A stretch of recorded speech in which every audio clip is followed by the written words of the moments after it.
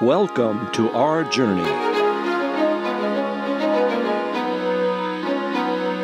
Our journey toward a more perfect union.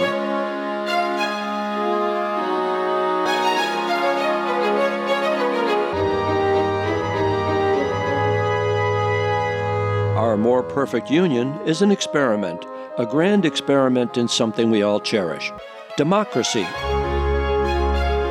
Welcome to our Radio Roundtable with higher education consultant Dr. Michael Walker-Jones, Harvard's Executive Director for Health and Human Rights, Dr. Natalie Alinos, and from Beacon Hill, Representative Jeff Roy, as we the people celebrate the journey of America toward a more perfect union.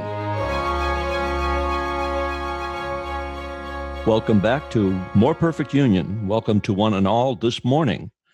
We are privileged to have with us Congressman Jake Auchincloss. Good morning. Good morning, sir. Good morning. Thanks for having me on. And I'm going to allow Jeff Roy to wax eloquent about you, which is something he has a talent for. So I'm going to get out of his way and let him have at it.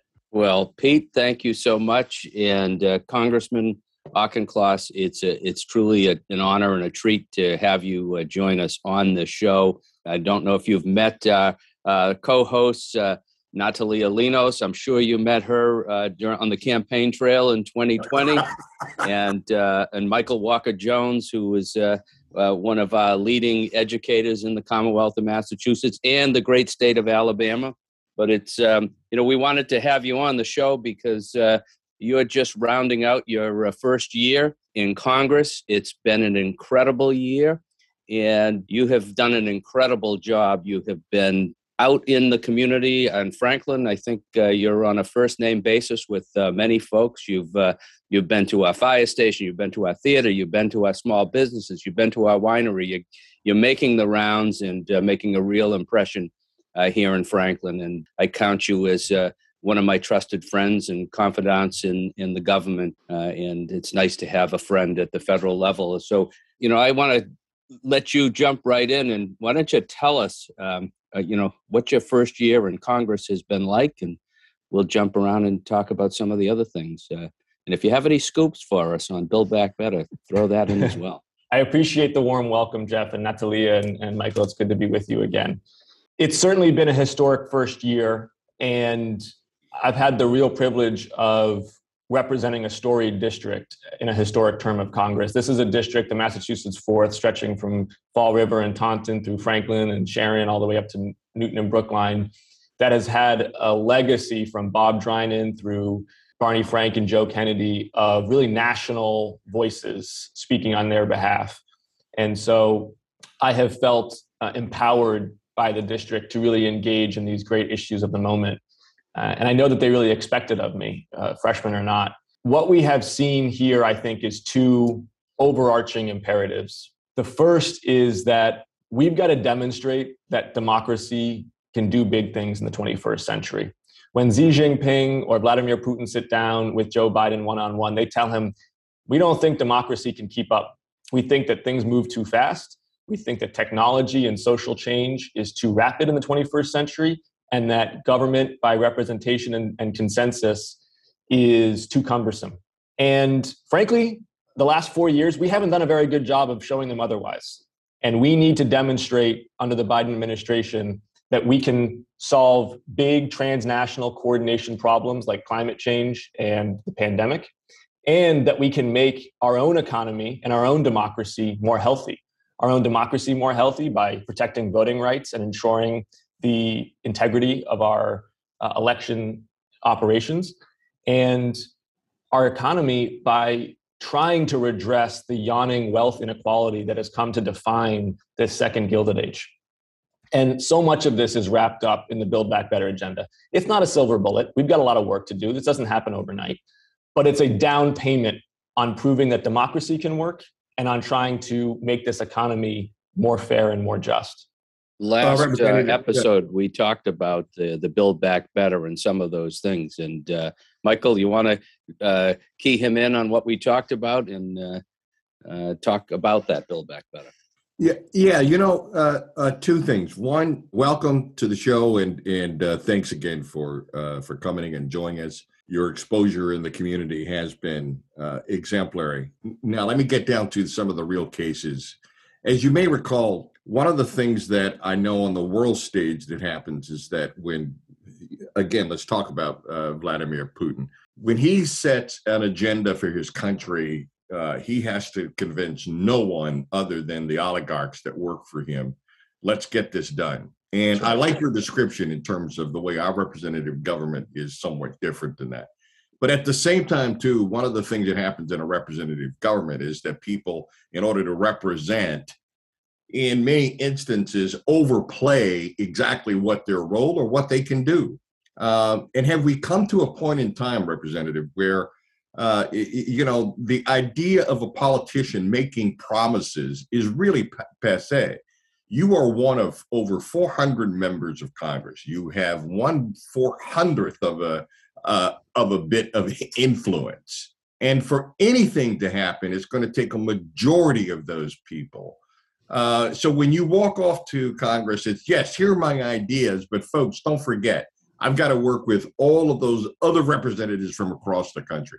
How is that working? It does not seem to be, and I must admit that just as a normal everyday citizen, it doesn't seem to be working. And let me also sort of pile on with one other piece. One of the things that happens for those of us who follow not only how the issues are sort of ferreted through Congress, but I think it's unfair for the American people to believe that there is a Build Back Better bill that's been written.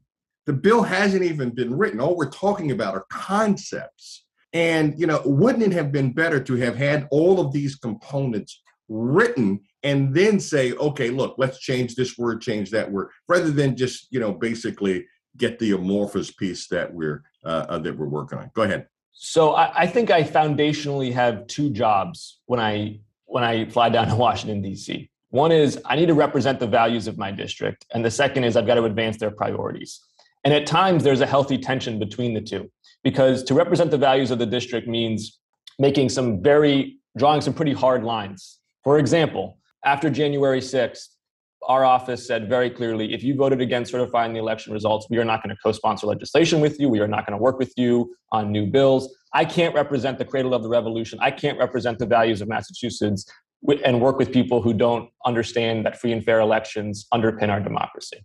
But to advance the priorities of my district, I do need to work with people with whom I disagree. I mean, that's almost the job description of being a member of Congress. And so I think what you're describing up front about making promises, but then having to wheel and deal, I mean, that's what you sign up for. And my job, what I should be evaluated on by my constituents is, are you threading the needle correctly between representing our values and making very clear where you stand, but still recognizing that compromise is reached by yielding on some things, because that's how you actually get to a deal, especially when the margins are tighter than the ambitions are.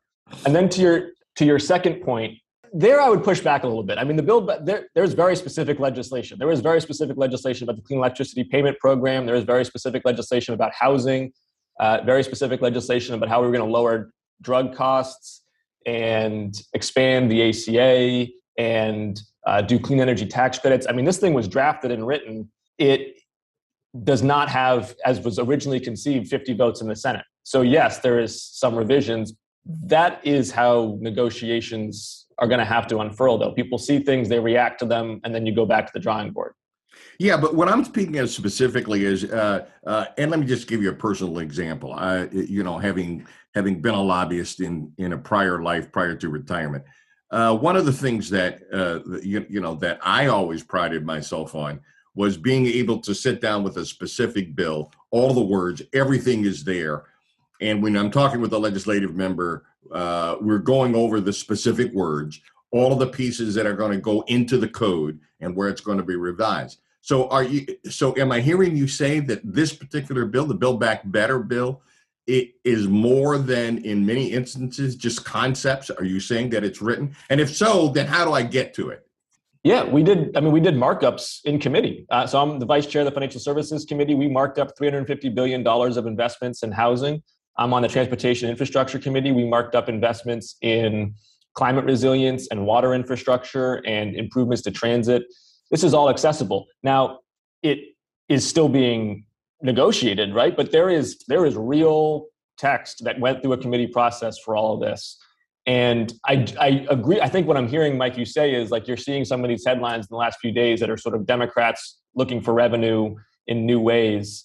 That is true because one senator has just decided that she doesn't want to raise corporate or income tax rates at all, which is just incredibly frustrating because her constituents do and Americans do. Can I jump in and welcome you to Congressman Auchincloss? It's nice to see you in our group. I want to go back to the threading the needle and the compromise. I mean, I think what we discussed last week is what is on the chopping board and how do issues that maybe don't have a strong lobby, how are they put at risk? You know, I know that there are Sunrise activists right now on, is it day 5 or day 6 of their hunger strike outside the White House because they feel that the environment and, you know, climate change is on the chopping board. Similarly, you know, women's reproductive rights are often, you know, negotiated, whether the Hyde Amendment. And, you know, how do you find the right balance when you might not have people across our, you know, beautiful district agreeing even on some of these issues? And where do values and what do you think right now is on the chopping board? And obviously, as a public health person, I think, you know, the discussions around pharma and Medicare for all are top of mind right now to me as, you know, as a person who is dealing with the COVID pandemic. And yeah, so I'd love your feedback on sort of those issues that are of an existential priority, but somehow always fall through the cracks. Well, it's a timely question because in about an hour, I'm heading to the Democratic caucus meeting room where the president's going to come speak to us and lay out a pretty detailed framework for his updated reconciliation bill. And I'll tell you what I'm listening for, Natalia, as things that to me just we've got to be able to demonstrate meaningful progress on. One is climate action. We need to demonstrate that the United States is on track to reduce our greenhouse gas emissions per our pledge, both so that the president can go to this Glasgow summit with credibility, and also just because we've got to reduce the carbon emissions. Number 2 is we've got to demonstrate that we're lowering healthcare costs, out-of-pocket costs for constituents. When I did a town hall last week, we asked folks, what are your priorities? I mean, this was actually the reason I did it, is for precisely this reason. And what they said is, we want our member of Congress ensuring that we're taking big, bold climate action and ensuring that our healthcare out-of-pocket costs are getting lower. And I take that very seriously. So drug pricing out-of-pocket costs for Medicare beneficiaries need to go down. We need to see ACA expansion.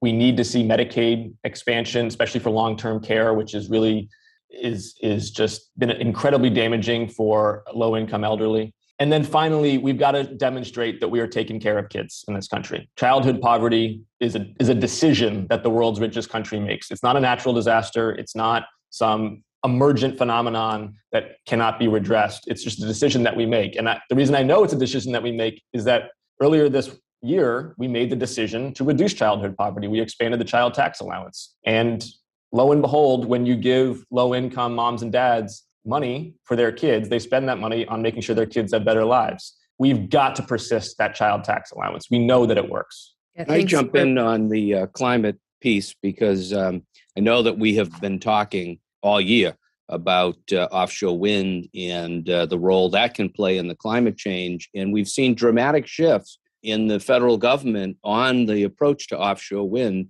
And I wonder if you could throw in, does Build Back Better include provisions for offshore wind? And what do you see happening in that space? The first thing I would say is we're at a uniquely propitious moment for offshore wind. For the first time ever, the federal, state, and local governments are all aligned on offshore wind for Massachusetts. And the Biden administration has said they want to see offshore wind up and down the eastern seaboard.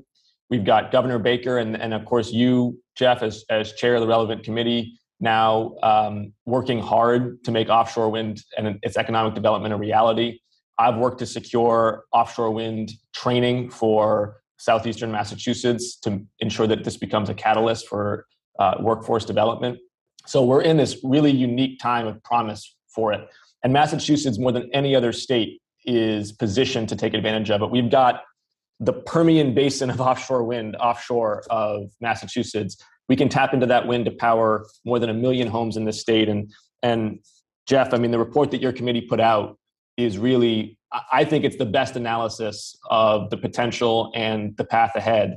And really, the job right now is for federal, state, and local to unite around your recommendations and to ensure that Massachusetts becomes the world leader in offshore wind, not just from the procurement of it, but also in terms of the R&D and the manufacturing of it onshore. The Biden administration initially laid out a number of things that were going to help offshore wind. One is just the permitting, relaxing the permitting, which has already happened. But 2 and 3 were the Clean Electricity Payment Program, which would incentivize state utility companies to move towards renewables, which would help offshore wind directly. And the third was the clean energy tax credits that would incentivize at the consumer level people to move on to renewables. In a real body blow, Senator Manchin has been pushing back on the Clean Electricity Payment Program. We're going to retain the clean energy tax credits. But one of the things I'm listening for as we head to this caucus meeting is, what are we replacing CEPP with that's going to have the same impact on greenhouse gas emissions and the same impact on the incentives for adoption of renewables? Toward that end, let me also ask you this question. And again, I want to thank you for being here. I know, your job is not easy. Being a representative in Congress in these tough times has got to be a real challenge for you and your family. So again, let me applaud your efforts there, Jake. And, I'll give an amen to that. And should we congratulate Jake? He is dad. He has a second child since we last were. Yes. So congratulations, Jake. Yes. How old are the little ones? Teddy is a year and a half and Grace is 3 months. Congratulations. And, my wife has been doing a lot of solo parenting during the week as I'm down in Washington. So definitely a huge debt of gratitude to her for her patience. Let's get this family leave piece in the Build Back Better in there, so that 100%. No, but Mike, I mean, it's really true, because Massachusetts, obviously, we largely have the paid family medical leave program, and we've seen frankly, how popular and important it is, not just for workers, which is pretty obvious, but for businesses too. I mean, this is a win-win situation here. And again, we're looking at 1 or 2 senators who just are really allergic to the program. As Senator Gillibrand said, until that bill is written, we've got to be fighting for it. Yeah. And I'd rather focus on the positive in terms of what you're doing for us rather than, those folks who are not under our particular populist preview, if you will. But let me ask you this piece, which is about one of the other aspects of the bill, which is the idea of having an infrastructure. Now let's go to the other infrastructure bill. Yep. When we look at the advantages across the country, it appears to me that these 2 bills being in tandem was a good thing, because since one is coming under reconciliation, that is that you've got to have all 50 of the senators and they're going to avoid the filibuster aspect of this. And the other is much more in terms of popular and Democrat with the large D driven. It seems to me then that at some point in time, not only are you in the process of negotiating the Build Back Better piece that you're going to be talking about this morning, but you're also going to have to look at, okay, what do we do with the other piece? And I'm sure there's pressure to just go ahead and pass the one that's already come from the Senate. They also put some restrictions on it too that I think were unfair. That is, no amendments out of the House. And that again, I think is unprecedented. Yes, in terms of the House trying to dictate, the Senate trying to dictate to the House. So what do you think is going to happen there? Will they both fail, or will one succeed and yet people will be frustrated because the other one then will be in jeopardy? What's your take on that? I remain confident that we're going to pass both. That has been the president's commitment. That has been the commitment from House and Senate leadership. They are complementary. We passed a terrific infrastructure bill in the House, the INVEST Act, which I was on the relevant committee. We worked really hard to make that the most progressive transportation bill in the history of the United States. It had serious sums for water potability. It had serious sums for transit and walkability. And the Senate, frankly, kind of Bigfooted it a little bit and came in with their own bipartisan infrastructure deal. I frankly would have preferred that we do it through the normal committee process, right? The Constitution says that we're a bicameral system of government. It does not say that we're a bipartisan system of government. We could have passed a terrific infrastructure bill and done it with Democratic votes if necessary. And I think it would have been just as popular with Americans and done even more. However, this is the bill that we have. This is the bill that passed the Senate, and it's still a really good bill. It is. So I thought, Michael, sorry. I thought you were going to ask about, and because I know we only have a few more minutes with Jake, about the community college. Free community college seems to be off the table. Yes. I also wanted to ask you about early childhood. Obviously parents of kids of different ages have different concerns. My twins are 4, and there is no free, in Brookline, 4s, there is no UPK program for 4s. I probably spend 60% of my salary on just them going to daycare so that I can work. And there are so many, and I have a decent salary. There are so many women who choose to leave the workforce because they couldn't, it would be more than 100% of their salary. So can you tell us a little bit about the education pieces, both the early childhood and community college, and where those will move us to? The very first political position I ever took was for expanded kindergarten and pre-K, and it remains one of my top priorities. Obviously, Assistant Speaker Catherine Clark has been terrific on this issue, and Senator Warren has been terrific on this issue, and I've been closely aligned with them in both their legislation and their letters in support. It needs to be in there. As I said before, Natalia, about taking care of kids, there is no analysis of government policy that does not come back that investments in health and education for children are the highest impact investments that we make, probably right up there with R&D, and everything else is a distant second. So for us not to do this in what we are billing as the New Deal for the 21st century would be a missed opportunity that to me would be really unacceptable. And I remain confident that it's going to be in there. Jake, I know we only have a couple minutes, but this has been a great and energizing chat. But a significant event happened in your early days in Congress, and that was the incident on January 6th. You were in the room.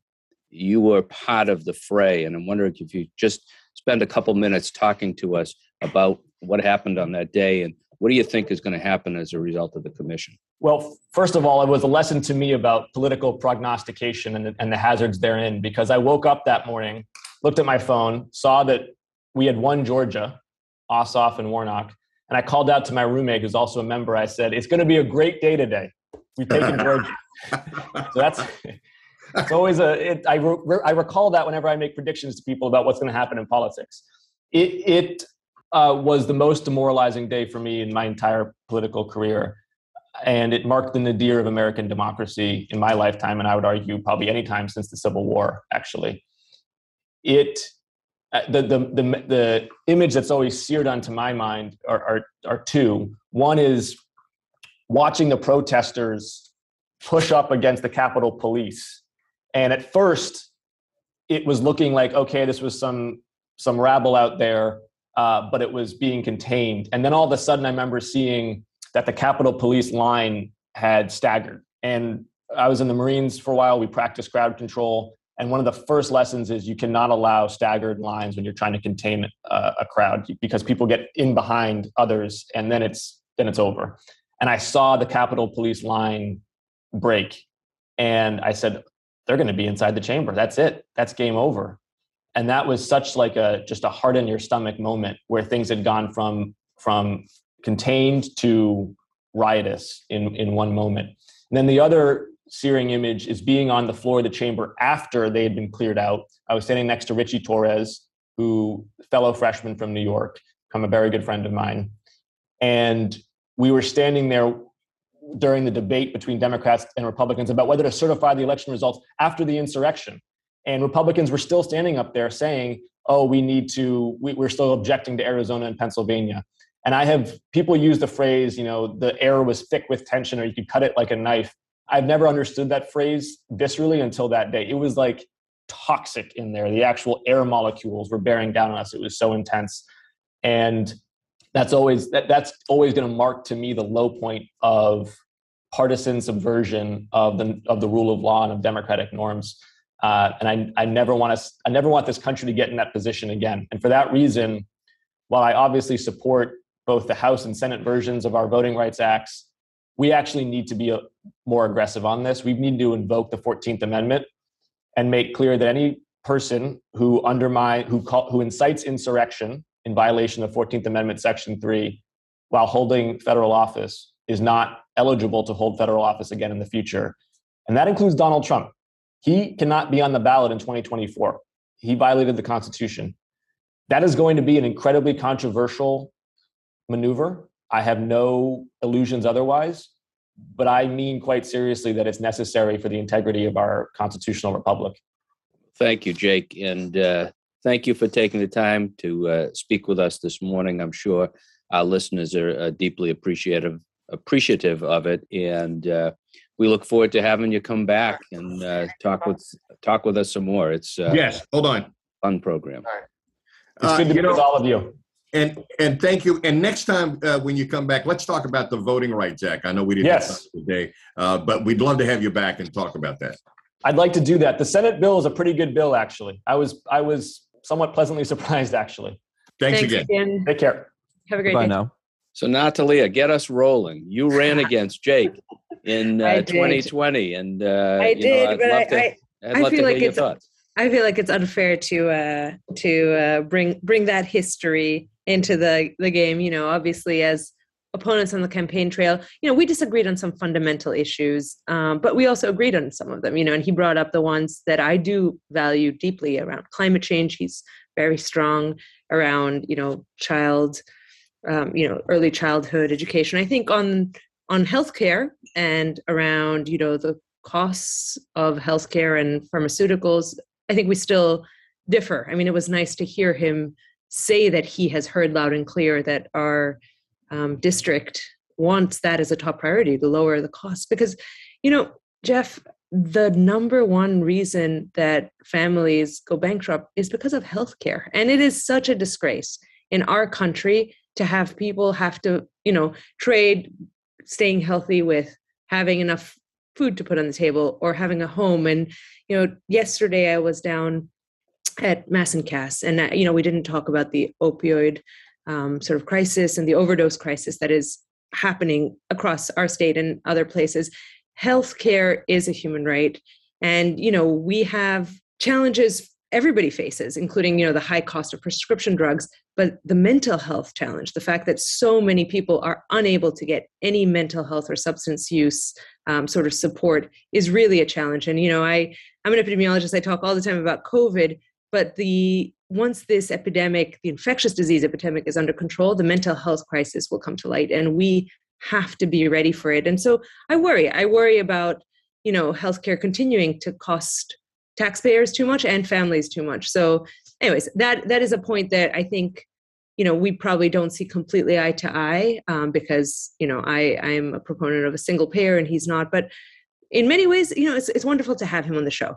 I think he's doing, you know, he's working really hard, and I was grateful to have this half hour. So thank you for inviting him.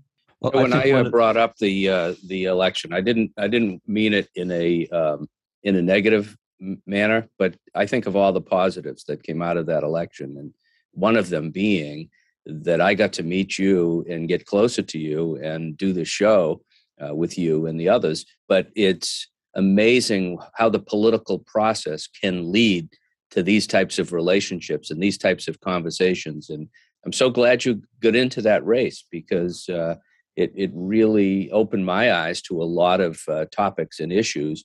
And this is what I love about representative government and the ability of people to have these types of conversations. So I knew you would answer that question so well, and I'm pleased with how this Thanks, all. Jeff. And let me make it clear: I am not going to primary Congressman Auchincloss in this upcoming election, in case people are wondering. But I do plan to stay involved in politics at every level. You know, at the local level, maybe in the future. You know, Congress, Senate. I'm not ruling out anything, because I really believe in the political process. I do also. I'm a realist, and I brought up the fact that he has the 2 young kids. In retrospect, you know, it is tough. People on the campaign trail would ask questions like, how are you going to do it with 3 young kids? And I thought it was sexist, and it was sexist.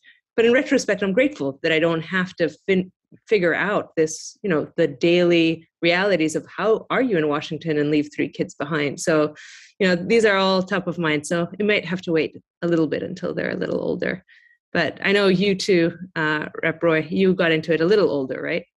I did. My youngest kid was 17, and my oldest was 9 years older than that. So that's 26. So to me, that was optimal because I would have missed some valuable moments in their life. And it was interesting. My predecessor, when he left the house, his oldest child was just entering kindergarten. Yeah. So he left the House of Representatives when his kids needed him most. And I entered the House of Representatives when my kids didn't want me around too much. So, there's all kinds of impacts in terms of running for political office. And again, my hat's off to Jake and to anyone who steps out there and does that. There's also, don't forget too, the Colin Powell effect. So it's not just your kids. Running for politics in public office is a family venture. And I know through most of my life, my wife was adamant. No. Don't touch the hot stove. Exactly. No, you're not going to do it. And, and you think twice when when your loved one says to you, okay, if you love me and stuff, you're going to stay at home. If you don't, go ahead and I'll understand and stuff. Michael, I really want to see you running. I really want to see you running soon. You have so much to offer. And I don't know. I mean, Jeff, we have to find a way, because Michael's voice, his thoughtfulness, your compassion for people, it's so rare. And I was delighted to nominate Michael as the vice chair of the Democratic Town Committee just a few weeks ago.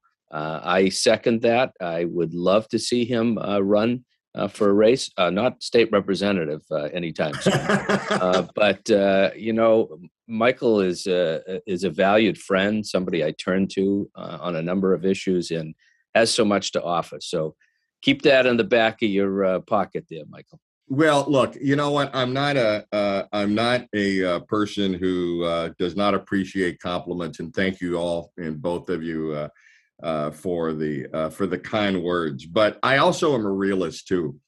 At this point, I think politics is something for younger people. I must admit, I've had my opportunities; they've come and gone for a variety of reasons, and mainly around family. My family has never wanted me to sort of expose the family to that kind of lifestyle, and I've respected that over the years. But that doesn't mean you can't have a voice. I mean, I've been a very adamant believer that all of us have some role to play inside of our local, whether it's civic, social, political. And I've relished the opportunities that I've had in Franklin. I've been a soccer coach. I've been a basketball coach. I think those are just as important as stepping up and being into the political sphere as well. So thank you very much for the compliments. I appreciate it.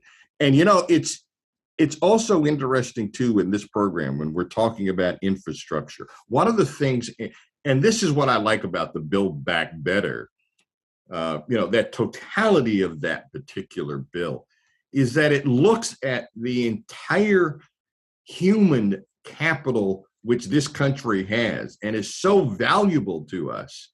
And I can't imagine the conversations that are going on with those folks who are against these kinds of what I call extreme improvements to bring us up to a level to the rest of the world. These are not outlandish ideas. Child tax credits, for example. I think in our last program, I mentioned the fact that in Europe, they've been doing this for decades. The idea that we would have free kindergarten for all of it. There are countries in the world that have been doing that for decades. Healthcare. I saw an ad today, for example, where they've got these 2 people from Canada saying, "Oh, we've got it horrible up here in Canada, eh?" And that's a lie. That is not the truth. And then at the end, you see it's sponsored by the pharma industry. We have got to get a realistic view. Those of us who are trying to at least move this country forward with our theme towards a more perfect union, we've got to get people to understand that right now we are all not looking after our own personal self-interest as Americans. How do we do that? How do we get people to truly understand that these things are not wild, outlandish? And the other piece too that we brought up at our last meeting, they were paid for. These things are paid for, and yet now we've got two senators who want to strip away the funding, which they know for a fact jeopardizes the entire program when you take away the funding for it. Pete, I hope you have answers to these questions. I do. I'm writing them down feverishly right now. Well, I do want to say, sorry, Pete, you did have answers. Go ahead. I was going to say that, first of all, seconding the motion on everything Michael just said about, there's nothing particularly novel here. These are ideas that not only have been around for decades, but I think I want to underscore that these are things that have been proven to have value, have been proven to work. There's no guesswork here. There's no, gee, it'll be great someday. It's a fact that these things benefit society hugely. Now, that said, I also want to focus back on the fact that, Congressman Auchincloss was gracious enough to join us this morning. And I hope that it is, the first of many. And I think today's goal, that all of you underscored beautifully, is there's a side of politics that people unfortunately don't get to see. The side of politics is sacrifice, knowledgeable, commitment, passion. And whoever is running against whom, certainly in the case of Jake and Natalia, you have the opposite of a Hobson's choice. What you have is a choice among two brilliant opportunities. And so the fact that people who are brilliant in other walks of life are prepared to step up and do what they can to better humankind. Nobody shines a light on that the way they should. And I hope that this program took an opportunity to do that this morning.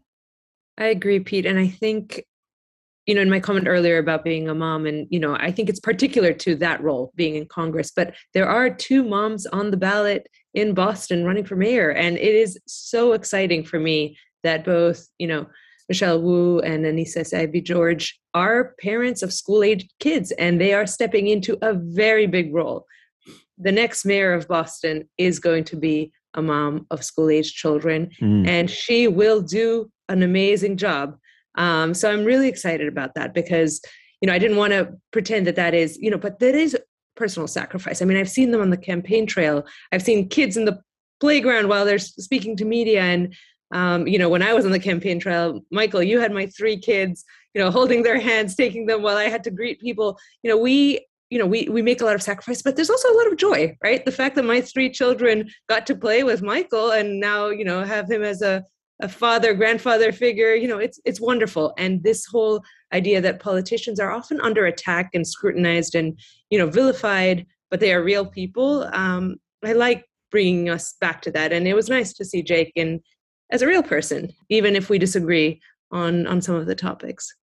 Well, the public can be a horrific taskmaster operating with, unfortunately, a broad field of disinformation, misinformation. And I think that one of the things we lose track of is that in that spectrum of misinformation, the opportunity to really understand in any detail the fabric and texture of what's really going on in anyone's particular political office and how they're approaching it, that tends to get glossed over, and it's really unfortunate. And I wish that we had a more direct way in government to acknowledge the service. I say give them all a raise. But it's true. And when you think about what we pay, it's a pittance. To have to go to Washington, find a roommate or two, bunk up in what is, one notch above a frat house as a, national level politician to try to keep your expenses in check while you're also dealing with your family at home. There's just not enough money behind that to make that work. I actually want to ask Jeff about this, because the pay at the local level, at the state, I mean, how many people have a second job? I read somewhere that that is pretty common. It is very common. And I can tell you, for me, doing it at age 50, after I had spent 28 years in private practice, financially, I was able to do it. I would not have been able to do this job at age 26 when I had just graduated and I was paying back student loans and the car payment, mortgage payments, all of that. It would have been impossible to do this job. And it's funny, Pete, you mentioned you'd give them all a raise.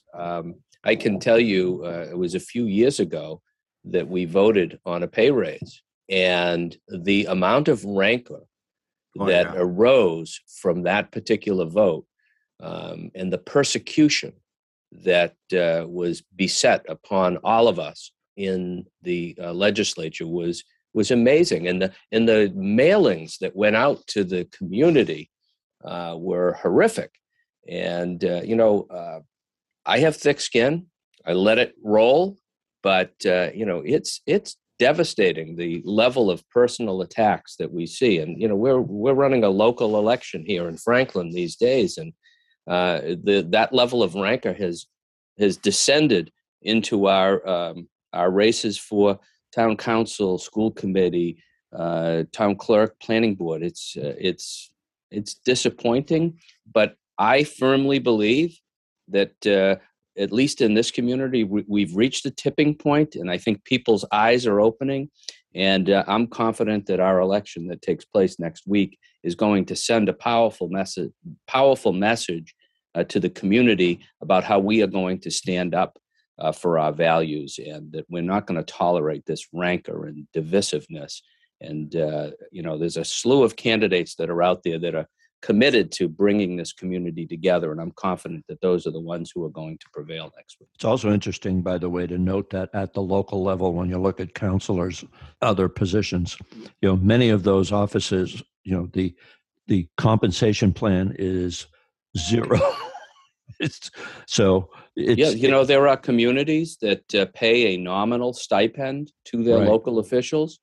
And that stipend, gets them into a pension system. Well, I can tell you, I have 14 years of public service in Franklin, and there is no stipend. There are no benefits whatsoever. It's completely volunteer and does not contribute in any way, shape, or form to any retirement plan that you might get involved in. So you're doing this not for a nickel or a dime. You're doing it because you love your community. And that's why I appreciate people who step up to the plate.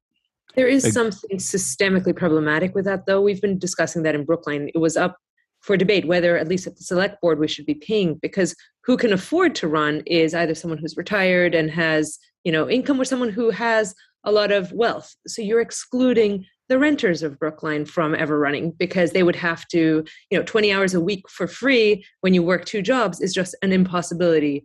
Or young parents who would then have to, hire childcare and don't have that extra income. So there is something about it. Yes, I want to commend people who volunteer, but it does mean that the system is excluding those who can't volunteer because they don't have wealth to kind of rely on, and therefore the representation is so skewed. I mean, in Brookline, I'm a town meeting member. It's a volunteer role. If you look at the stats, I think the average town meeting member owns a home of above, 1.5 million, something, ridiculous. It's just not representative of our sort of diversity, the socioeconomic diversity. And so that when questions come up for debate, often, people's personal experiences matter. And if you've never had to deal with food insecurity, if you've never had to worry about childcare costs being more than your income, they don't rise to the top. So I do think that somehow the systems should compensate, at least at a minimum at the local level, to allow for diverse participation. I would second that. And it gets to the point of socioeconomic injustice in that the skewing that you're talking about really forces all of society to favor people who have the independence to do the job rather than allowing more opportunity across the spectrum. And it's unfortunate that, again, just as Jeff pointed out, providing legislation that offers a long overdue increase in compensation is invariably a third rail issue. Touch it and die. And so I applaud it, and I think this is a case where just as there is a COLA compensation for Social Security and other things, I would love to see some sort of legislative initiative that starts at a respectable threshold to make the work attractive and has built in a compensation plan ongoing that doesn't have to be revisited so regularly with respect to compensating people for sacrifices known, unknown, and never spoken of. And that's the reality of politics. Altruism is one thing, but in a practical way, if we're going to get society to move forward, we need to recognize the leadership that the politicians provide. Go ahead, Michael. I'm going to actually, I have to jump off in 2 minutes, but go ahead, Michael. Okay. Well, no, you go ahead. If you got to go, I'd love to hear your thought, Jeff. Well, I was just going to say that this is a full-time job, and many people do not understand that. They think that all we do is work when we're in session. And I can tell you, especially being a chair of a committee such as telecommunications, utilities, and energy, I'm putting in 60, 70 hour weeks. I'm traveling all over the state. I'm doing a lot of things to get this work so that I can bring it to the floor. And once it gets to the floor, that's the easy part. It's getting a bill drafted and getting buy-in from colleagues and other stakeholders. That's really a tremendous amount of work. I'm not complaining. I love this work. I enjoy this.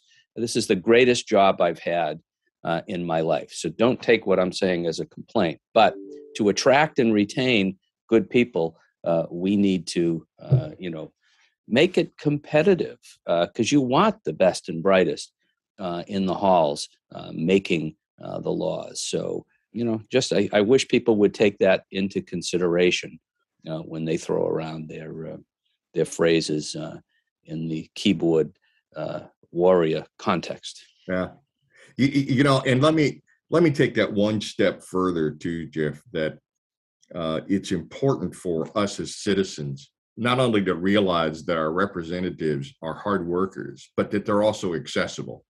And I can't think of anyone who is more accessible to the community as a representative that I have witnessed in all of my experience, Jeff, than the way that you work the job.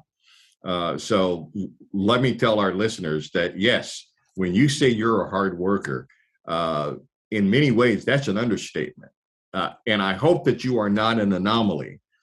And I don't think you are in the House or in the Senate. And part of why I say that is I attended a meeting of the redistricting committee a few weeks ago. And everyone on that committee, not only were they knowledgeable about what they were doing, but I heard some things that I'm afraid that many of our fellow citizens in other parts of the country don't get to hear. One, they were concerned about what it was that we as citizens, how we access the ballot. Two, they were concerned about their districts being not only representative, but were they communities of interest? Which is something that you don't hear very often when districts are drawn up. In other words, what is it that these folks have in common? Will they be able to have civil discourse with one another? And will they address something that Natalia said, which is there a wide gulf of disparity here between between the economic interests of one part of the district or another? And then the other thing, too, that I heard from this committee that I thought was absolutely stellar, they were very proud of how many minority majority districts that they had created over and above what they had created prior 10 years ago. And they were even pointing out that, hey, if you see, and there were a number of groups that were working with them, and they said, if you see a way for us to draw even more minority majority districts, please let us know, because we want as many diverse representatives and senators as we can get out of this electorate. Not to the point of ridiculous gerrymandering, but to the point, again, of putting communities of interest together. I think sometimes we get spoiled in Massachusetts because, albeit we'll have the full range of conservatives to liberals in our state, but what we don't have is, I think, the unruly discourse that some of the other states have, nor the idea that as a politician, I'm here to protect myself first and the citizens last. I would agree with all. Hopefully this morning, one of the great insights that we've been able to offer people listening is that there is a side of politics that perhaps is greatly underappreciated. Thanks, first and foremost, to Congressman Auchincloss, who joined us this morning. And I certainly hope that he gets to join us with some regularity in the future to be able to shine a light on what's going on in Washington in ways that perhaps the regular media doesn't have the opportunity to highlight. And also to our entire panel, august all, who asked some great questions and were able to talk to Congressman Auchincloss in ways that are not merely familiar, but very knowledgeable, to be able to get to the nexus, the nub of what's really about political life. And that said, I think that today's discussion is a great example of what it means to try to traverse that long journey toward a more perfect union. Thank you all for joining us. Until the next time, I'm Peter Jay.